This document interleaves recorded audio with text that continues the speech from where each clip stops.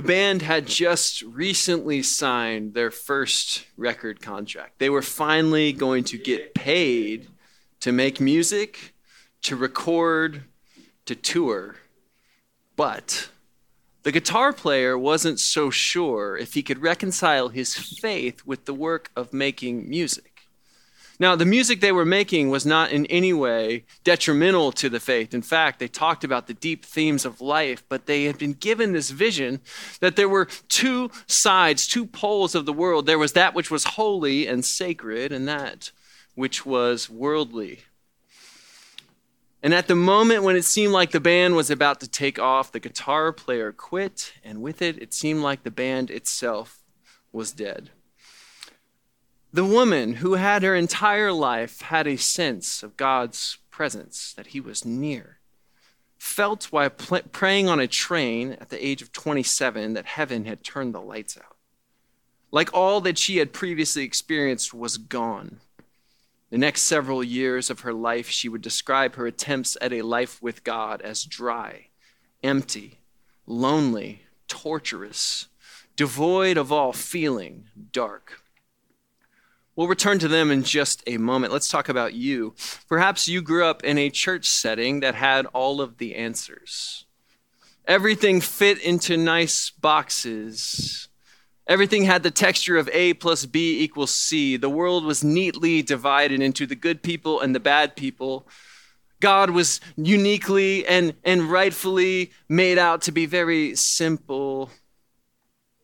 And there came a moment one day when the equation stopped working. The answers to the questions didn't satisfy, or worse yet, the questions you were asking were deemed dangerous, like the first step on a slippery slope towards losing your faith. Or perhaps the answer at the end of the equation painted the picture of a small and ugly God. Or maybe for you, church has always felt like an exercise in cognitive dissonance.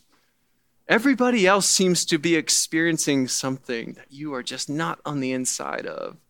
Like, especially like a moment like we just had with like just such beautiful, heartfelt, like really excellent worship. And you may be sitting there like, I don't know.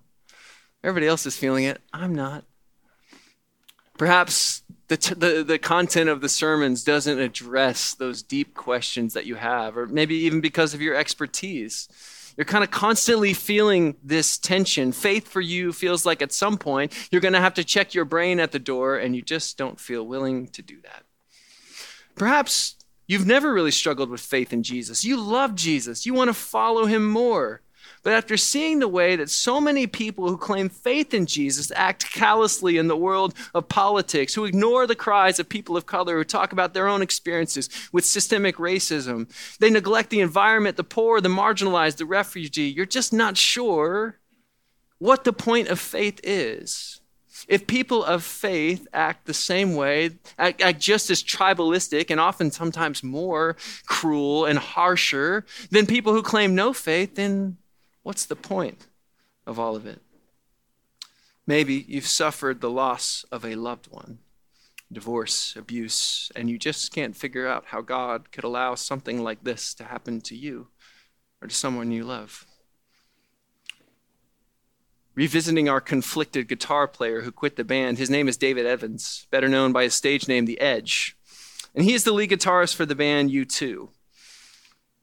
U2, 3 of the members were part of a fundamentalist Christian group in Ireland that had a very narrow perspective on what could be done for God. And so they wanted to serve God. And so that's why he was racked with doubt. He's like, I don't know what to do. And at this moment where it seemed like everything was taking off, he quit the band. Now, thankfully, at least I'll speak for myself here because I love U2. They found a way to reconcile this sense of faith in God and serving through music. And they'd go on to become the biggest band in the world. But not only that, U2 would be at the forefront of lobbying leaders to confront the AIDS crisis in Africa. They would be at the forefront of raising awareness about the war in Sarajevo, about famine in Ethiopia, to demand that European nations that colonized and pillaged African nations would pay reparations, would cancel the debts that many of these European nations were still holding over these African nations. And as if that was not enough, his signature sound is basically created a whole genre that we call the modern Christian worship movement. So many of the songs that we sing on a Sunday are influenced. You two are basically the grandfathers of a lot of the songs that we sing each Sunday. And so I personally am grateful. The woman praying on the train was named Mary Teresa Boyaju, better known as Mother Teresa. Her compassion and mercy would become world famous as she served the supposed untouchable lepers in Calcutta. She would found an order of nuns that would serve all around the world, win the Nobel Peace Prize in 1979, and be canonized by the Catholic Church as a saint following her death. Throughout her life, she embodied God's mercy, yet frequently experienced a perceived absence. For the edge, doubt was introduced by a false choice, and we so often do this to people in church. We set two things at opposite poles and say that it's either this or it's this. We set these false binaries, and yet Jesus is there on the cross holding these things together. And whether for you it's vocation and following Jesus or faith and science, whatever false binary has been put in front of you, so often the doubts that are then introduced don't serve to actually tell the story that God is trying to tell. For others of you, there's a much more complex sense of doubt, like Mother Teresa. This sense of how could this woman who so tangibly and so powerfully served God, how could it be her life experience that she didn't just walk around in glory? I don't understand that. That she didn't feel God's presence in such a way that she could serve out of this deep well. Oftentimes, doubt is complex. It is mysterious. There are so many reasons that we begin to doubt God. Not all of them are the same, and this is really important, friends. Not all doubts are the same, thus not all doubts require the same response. There are intellectual doubts, experiential doubts, philosophical doubts, ecclesiastical doubts. You see the stuff the church has done, both in history and in the present, and you're like, I'm not so sure that we're getting the Jesus stuff right. There are ways that we doubt God can be really as good and as loving as people seem to say that he is. We doubt that we will be taken care of by God, that he holds us in his hands. And for those of you today who bring your doubts in as you walked in the door, welcome. This is a deeply personal topic for me, both because of the doubts that I experience, which tend to be on the sort of philosophical end, tend to be about suffering. Both of those kind of in the abstract, the suffering you see at a wide angle that happens in the world, and the suffering I experience in my own life and with my closest friends, family. What is God doing in the midst of that? And I've found in my life that doubt has often been a doorway, an invitation, not necessarily to come at some settled answer that will forever serve me as when this crops up, I can just say this. But to find Jesus at the depths of those questions, to find Jesus at the depths of those places of uncertainty. And so for me, doubt is a constant companion in my life with Jesus. And if that's you, I think we can follow Jesus together. But the other thing I think we see in this sense of doubt is that deconstruction, this kind of idea that we're sort of burning everything down that was, has become common parlance, at least, looks like millennial Gen Z kind of folks. People are looking at the faith that they received and saying, well, there was so much missing there, or there was so much wrong there. And oftentimes there is genuine stuff that needs to be addressed, genuine stuff that needs to be unpacked. And so whether you're coming from a faith that's sort of kind of weathered and bearing the scars of kind of walking through the doubts, or you're like, I'm just beginning to kind of feel this creeping sense that, I don't know, everything I've been told that there's more. Both are welcome here as we talk about doubt. We've been in this series on faith, and really the undersize of faith is doubt, right? What does it mean to live confidently for Jesus, to live confidently that he got up out of the grave and all of that entails, and yet to experience this sense that maybe, I don't know what this means. What are the implications for my life right here and right now? What about the questions that I have? Now, I want to put up some, what we'll call maxims, some proverbs about faith and doubt. And I'll give you the reasoning for this because I want to say a lot about this topic and I'm not going to be able to say everything. So this is my way of shortcutting that just a little bit. So just some things to kind of serve as underpinnings, as a structure with which we are approaching our story for today. First, faith does not equal certainty. And the corollary, doubt is not the opposite of faith. Certainty is the opposite of faith. The moment you are certain, you don't have a need for faith, right? Second, I already have let you in a little bit on the process. Doubt is a doorway. Doubt, those questions that gnaw at you, whether they're theological, whether they're about what it means to live in the world as a follower of Jesus, those are invitations that God is saying, come on. There's more here. There's a deeper well to draw from. Doubt is a doorway. It doesn't have to be the end of the story. Deconstruction, not in the Foucault kind of way, but in the way that it's commonly used, is a part of spiritual formation. Like, Jesus' intention is not that he would give us all the information, all of the callings to obedience all at once. Jesus says, I will be with you to the end of the age. It was always intended that we would mature and grow in faith, that we would walk at the pace that God has set for us, and that we would grow. Paul talks about this in 1 Corinthians. He says, when I was a child, I reasoned like a child, but now that I am older, I no longer reason that way. And for many of us, yes, you have received distorted pictures or less than clear pictures of what Jesus looks like. And so often God is just saying, hey, there's more here. Like, yes, you can unpack some of that stuff. For those of you who are in seminary in our midst today, a big part of your experience is sort of unpacking, maybe unlearning some stuff. But not just unlearning so you take a blowtorch to everything and are left with nothing. No, there's stuff that can pass through that furnace and stand. And that's true for all of us. We all have this calling to walk and to grow and to be transformed from glory to glory throughout our lives. Next, Jesus praises faith, not doubt. Now, early on in the life of our church, one of our stated values was about doubt. It was sort of like doubters welcome, we welcome all doubts, that kind of thing. And I was really trying to honor the questions. If you've been around here for a little while, you probably see that we do love the questions. But what I found as I read the scriptures is that Jesus is never like, hey, I'm praising you for your great doubt. There was always this sense of like, wow, like Jesus is sort of marvels at faith. And so doubt is a doorway, and doubt is not the opposite of faith, but faith is the thing we're after. Faith is the thing that we are pursuing. It's sort of the end that we have in mind. And so we sort of shifted that language a little bit. Lastly, mystery cultivates love. Perhaps you have a long-standing relationship, a spouse, a child, a friend. What you find is that you could know everything about that person. You could know everything about their life, everything that's ever happened to them. You could have been a part of a lot of it, and you've shared those experiences together.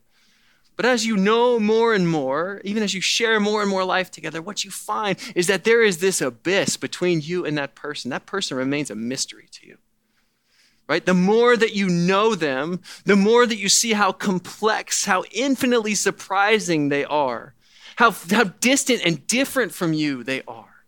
And that's so good. And this happens with God. He's drawing us closer to himself, but it's as we are drawn closer, we see the less that we know. Ronald Rolheiser talks about it. You're in this situation where you are just in the presence of uninhibited light. And the more the light, the intensity of the light is turned up, you're surrounded, wrapped by light. You actually can't see anything because the light is so bright. And yet you are completely immersed in the light, even though you can see less. And so for us, mystery cultivates love, this sense that I know, I'm confident of this, and yet there's so much that I cannot know. And so these are some underpinnings today as we look at a story of how Jesus responds to our doubts. And we see how gracious our God is as he meets us in our doubts. We'll turn to Luke 24, beginning in verse 13. It says, "Now on that same day, 2 of them were going to a village called Emmaus, about 7 miles from Jerusalem, and talking with each other about all these things that had happened. And while they were talking and discussing, notice what happens. Jesus himself came near and went with them, but their eyes were kept from recognizing him." Our story today takes place on the first resurrection Sunday. Two disciples, one of which we will soon discover is named Cleopas, are walking away from Jerusalem, and they are talking about all the events of the Passover week that preceded it, that have culminated, at least in their minds, in the crucifixion of Jesus at the hands of the Romans at the insistence of the religious leaders. Luke tells us, as these two disciples are walking along the road, that the resurrected Jesus comes near and walks with them. Now you have to understand that these two disciples on this road from Jerusalem where Jesus was crucified to Emmaus, these two disciples are walking a walk of absolute despair and disillusionment, disappointment, because of the story that they have been telling themselves. You see, these two disciples, like Jesus himself, were Jewish men. And the story that they were telling themselves was that there was the promise of a king that would come, a king that would instill a new order. And that king would overthrow their pagan oppressors and would set Israel up in its rightful place as the center of all of humanity. But as they are talking about on the road, these two disciples have seen their hopes and dreams dashed in a moment as Jesus of Nazareth, this one that they thought, as we'll see, could have been this king. This one that they had spent time around and seen the amazing things that he said and did, seen the way that he lived in the world. They thought, could it be? Could this be the one who is finally going to begin this new chapter in our story? They had seen him crucified by the Romans. Not only were their hopes for a new age dashed, but their friend was gone. I think we miss this sometimes. People's relationships with Jesus just weren't transactional. I mean, just picture the most loving person that you know, the person who loves you the best. Like Jesus was that, for especially the people that were in his closest circle. Like Jesus was funny, he was kind, he was curious. So it's not only that this sort of existential hope has been crushed, it's that they've lost their friend. There's a sense of grieving, a profound sadness.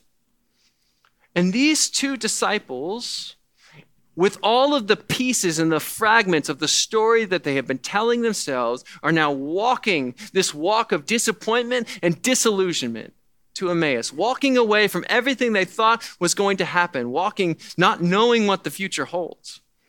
And what does Jesus do? He comes near. He walks alongside them. Jesus walks with us even when we are walking away from him. Our doubts do not keep Jesus at arm's length. Our doubts do not keep Jesus at bay. Jesus comes to us right in the midst of them. He walks alongside. Verse 17, and he said to them, "What are you discussing with each other while you walk along?"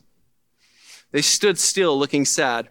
Then one of them, whose name was Cleopas, answered him, "Are you the only stranger in Jerusalem who does not know the things that have taken place there in these days?" Now, Jesus is really funny. And especially upon his resurrection, there's a slight inclination to mess with people. He's literally asking them about himself. And they know nothing. They're like, "Are you the only one who doesn't know?" And Jesus is like, "Tell me more about that. What things do you know?" And they replied, "The things about Jesus of Nazareth." Jesus is like, "I've heard of him. Nice guy. Was a prophet, mighty in deed and word before God and all the people, and how our chief priests and leaders handed him over to be condemned to death and crucified him. But listen to this, verse 21. But we had hoped. You can hear the ache in that sentence. But we had hoped. How many times have you been in that place where we had hoped? We had thought this was the way it was going to go. And it's very clear that it's not going to go that way now. We had hoped that he was the one to redeem Israel. Yes. And besides all this, it is now the third day since these things took place. Moreover, some women of our group astounded us. They were at the tomb early this morning, and when they did not find his body there, they came back and told us that they had indeed seen a vision of angels who said that he was alive. Some of those who were with us went to the tomb and found it just as the women had said, but they did not see him. Notice what Jesus does that is so powerful. In the midst of all of this doubt and disappointment and disillusionment and uncertainty, Jesus does something so profound. He asks a question about the thing that he knows more about than anyone else. Jesus asks a question, and then notice what else he does. He just listens. Jesus could have come in with all the force of the truth, and yet he doesn't do that. Emily Dickinson says that the truth must dazzle gradually, lest every man be blind. And this is what Jesus is doing here. Again, think about the way that Jesus so often announced his resurrection to his disciples upon his reanimation to life. He would come and he would sit down to meals with his friends. He didn't go to the heights of power in Rome. He didn't go to the place where it'd be obvious, where everybody could see him. He didn't go to the top of the temple. No, Jesus would sit down to meals with his friends upon his resurrection. And it tells us that there's something so precious about faith. Why does God do things the way that he does? I don't always know, but there's something in the midst of it that he's trying to communicate to us, that there's something so that God so treasures about faith. Jesus comes and he asks a question and he just listens to them.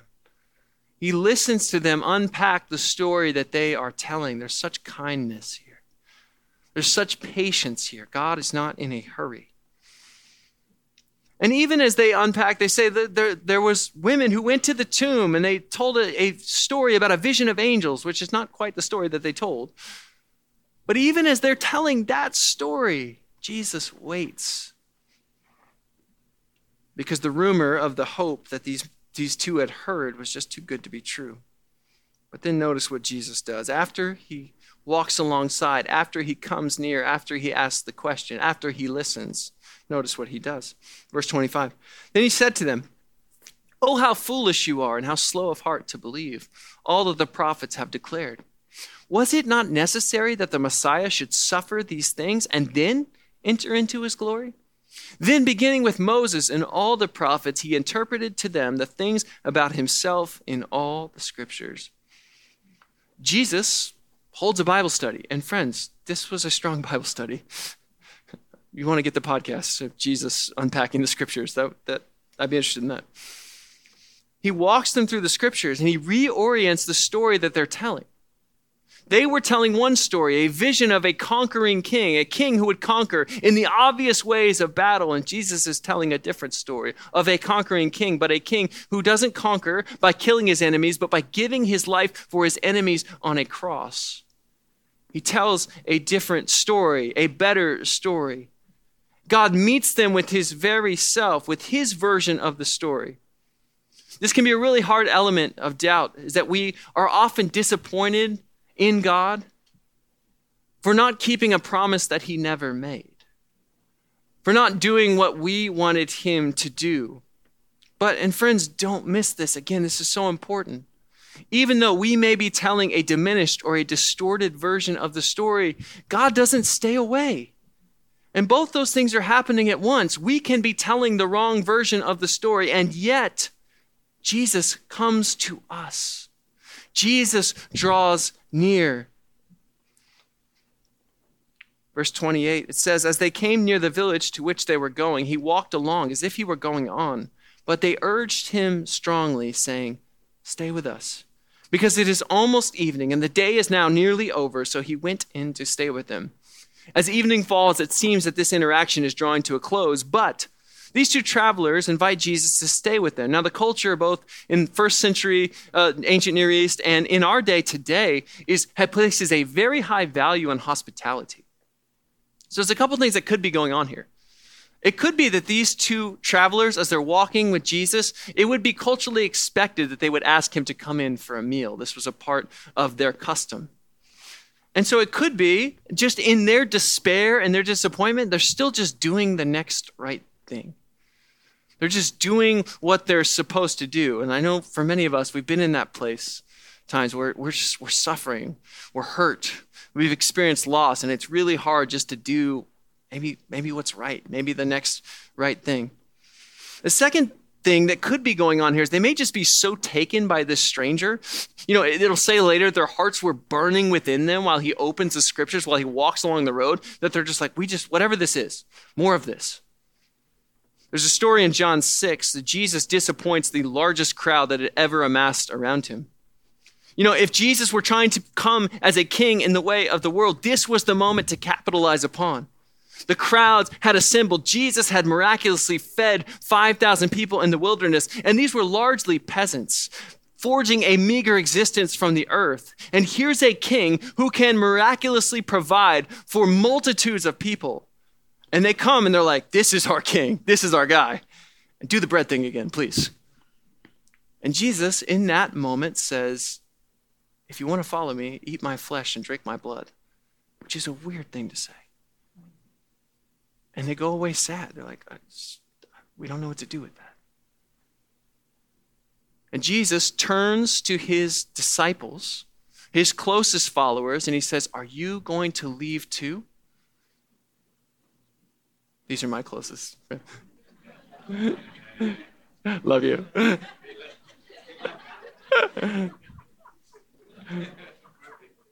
Good timing.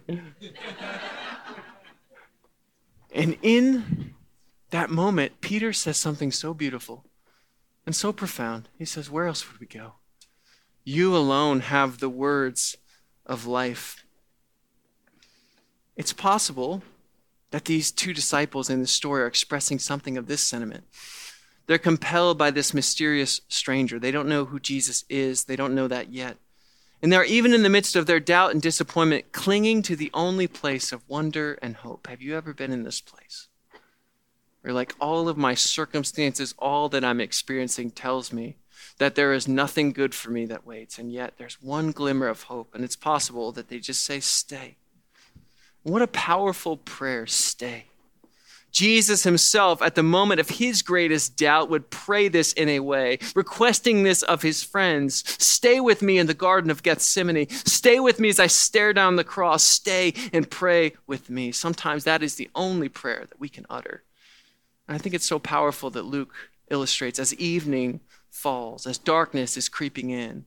They pray in their naivety, in their not knowing, stay with me. In seasons of or lives of doubt, we can do worse than to simply pray this prayer. Verse 30, when he was at the table with them, he took bread, he blessed, and he broke it and gave it to them. Then their eyes were opened and they recognized him, and he vanished from their sight. And they said to each other, were our hearts not burning within us while he was talking to us on the road, while he was opening the scriptures to us? In that same hour, they got up and returned to Jerusalem, and they found the 11 and their companions gathered together. They were saying, the Lord has risen indeed, and he has appeared to Simon. And then they told them what had happened on the road and how he had been made known to them in the breaking of bread. Jesus has this great way of being invited to meals, to be invited as a guest, and then as soon as he sits down to the meal, he becomes the host. So it's like, oh, you thought you were inviting Jesus as your guest. He's like, actually, give me the bread. Takes it, he blesses it, he breaks it, and he gives it. And it's in the breaking and the giving of the bread that they see fully. They see the truth breaks in like a brilliant light.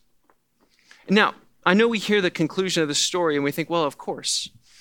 Like if Jesus were to sit down to a meal with me and to remove any shred of doubt that he was God, risen and reigning, then I too would believe. But I don't think that's the point of the story. I think it's instructive that at the moment they realize it's the risen Jesus, what happens? He vanishes, right? The point is not the certainty on the behalf of the disciples. That's a byproduct. The point was that Jesus had been there the entire day long, walking with them, listening to them, unpacking their forlorn hopes, listening to their disillusionment, their brokenness, their sense that there is no future. Jesus was there the entire story. This is much like the story of Jacob wrestling with God. It's only at the end of the story that he says, surely the Lord is in this place, and I did not know it. Friends, faith is not about conclusions. To live by faith, to walk by faith and not by sight, is to be convicted that God is always, always with you. Whether you are aware of it, whether we are aware of it or not. Faith is not about conclusions. It's not a settled matter of doctrines. Those things are important. But it's more than that. It's about trust. It's about surrender. It's about allowing God to come and be God with us. To have doubts, friends, is itself the first step to needing faith. And so if you have doubts about God's goodness, about his love for you, if you have doubts about what God is doing in the world, he comes to you. He draws near to you. He is with you. Okay, so I don't always do this because I think sometimes being prescriptive at the end of a sermon sort of undermines the actual proclamation of Jesus as Lord. But I think with something like doubt, it's helpful to have some footholds to hold on to. And so these are just some. They may be helpful to you. If not, you'll go to lunch in about a while. Just kidding, not that long. All right, so what do you do when your life feels like it's racked with doubt? Again, we'll see doubt is not a problem to be solved. But what do we do? First, I think you seek simple obedience to God. Oftentimes we get stuck in a spiral, especially in our world that is just absolutely inundated with information, right? I like to accumulate knowledge. That's where I go when I don't know what to do next. I'm just like, all right, let's read. There's another book. Somebody's written on this, right? We try to figure out God. But oftentimes God's just saying, hey, you know what I've asked you to do. Just go do that. Micah 6:8 breaks it down, right? What does the Lord require of you? Do justice, love mercy, and walk humbly with your God. That's simplistic. It's simple without being simplistic, right? That's actually really hard to do. But that's what God has called us to, right? To do the simple acts of obedience that declare that we believe in Jesus. We believe that he is who he says he is. Next, read and interact with the good stuff. Listen, friends, there are a lot of theological disasters on YouTube and TikTok and Facebook and in actual books. So there's a lot of really good stuff too. And you should be suspicious of theological constructs that either tell you that your political leanings are all right, that they all do, yes, you're doing great, that your inclinations about God all completely right. You just happen to be the one person in the history of the world who just had this natural intuition that this is what God was like. And every book you read is just telling you that that's what God's like. You should be suspicious of any theologies that say everything that goes on in Western culture is awesome and amazing and should just be celebrated. You should be suspicious of those things. But without an ethic of suspicion, there's so much beautiful, amazing stuff out there. Hebrews 11 talks about faith, that we are part of this cloud of witnesses, that people have been living this life for 2,000 years, and they have passed down a treasure trove of reflecting on life with God. And so you want to find that stuff, and you want to interact with it.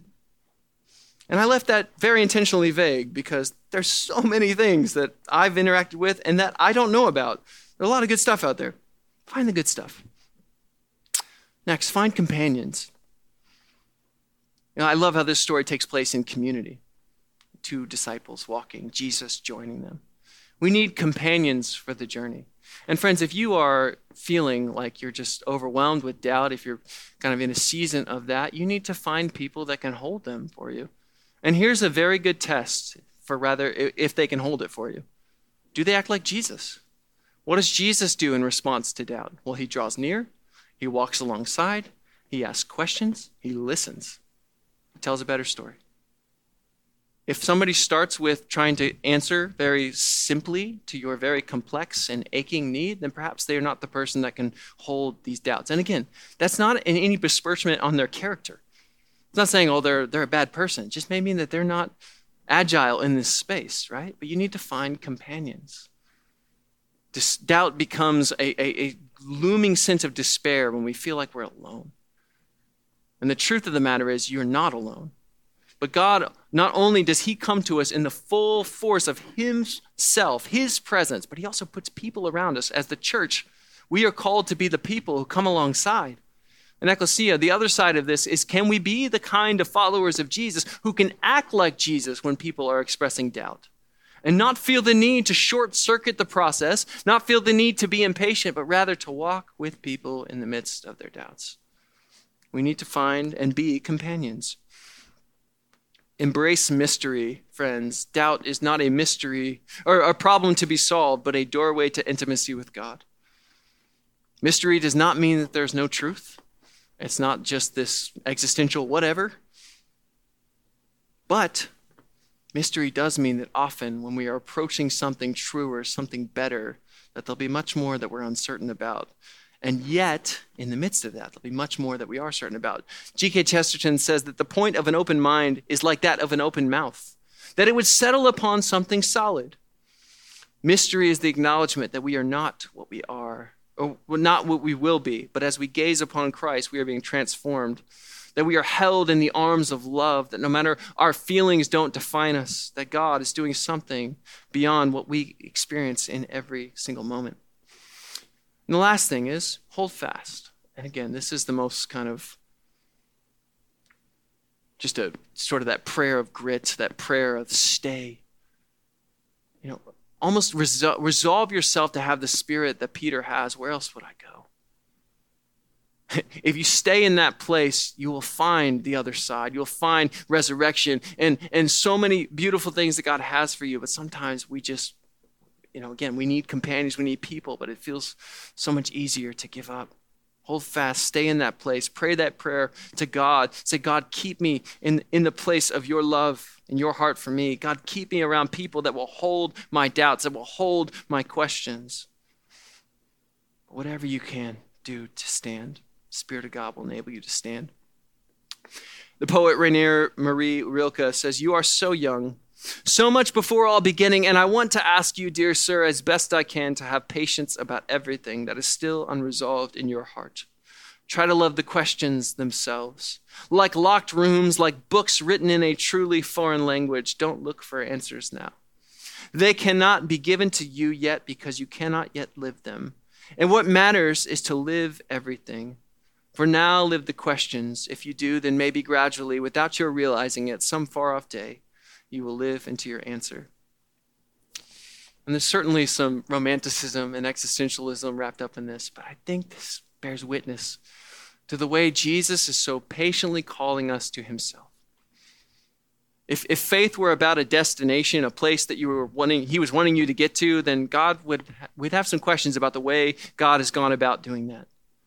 But if faith were about God being with you, no matter what, we don't always know how God is accomplishing his purposes, why things happen, what will come next. But what we do know without an ounce of doubt is that come what may, come doubt or death, flood or fire, dark night of the soul or the light of God's face, the valley of the shadow of death or the sunlit day and the warmest, greenest pasture, God will not fail to be God with us.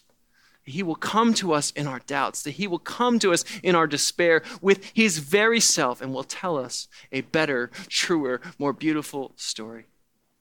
God is big enough to hold your doubts. Faith is big enough to sit alongside your doubts and to lead you to the beautiful God that loves you beyond anything you can ask or imagine. I'm going to invite the worship team to come forward. Each week, as we come to the table, we come to the place that in our story, the eyes were opened. That people experience this sense like God is exactly who he says he is. He is risen and reigning. And today as we come to this table, I just simply want to pray that the Holy Spirit would meet each of us. Again, I talked about this, that not all doubts are the same. And thus, not all of the responses to doubt are the same. We're as a room full of people, are holding all sorts of different doubts in front of God. Your doubts could have all different shapes, all different experiences, all different scars, stories to tell. And I'm just going to pray in the faith that I can express as your pastor, that God would meet you here. That God would give you a glimpse, as he does these two disciples, of his very face. That in the blessing and the breaking and the giving of bread, that your eyes would be opened. Whether it is you need to see the love that God has for you, the loving gaze with which he looks upon you, the loving care with which he holds you. Or whether you need to see that maybe some things that have been set up for you, whether by churches or whether by other people as different poles, as two things that can't be held together, are in fact not that far apart. And so wherever you're coming from today, wherever your doubts bring you, would you just bring them over to God and say, Lord, stay with me. Stay with me in this breaking of bread. Stay here in this place. I need to see who you are. I need to see your face. And I'm believing that God is doing a work of healing in our midst. That for many of us, as we're sort of unpacking our experience in church, or we're unpacking our experiences in life, and there's so many reasons that we doubt. And God is not saying, oh, why are you doing that? He's saying, I'm here, drawing near in this place. And each week, we have this beautiful thing that happens. Because the flow of the service moves from the spoken word to something that you can taste, to something that you can hold. And so in a way, the word is trying to become flesh in our midst, trying to confirm that this is Christ's body broken for you.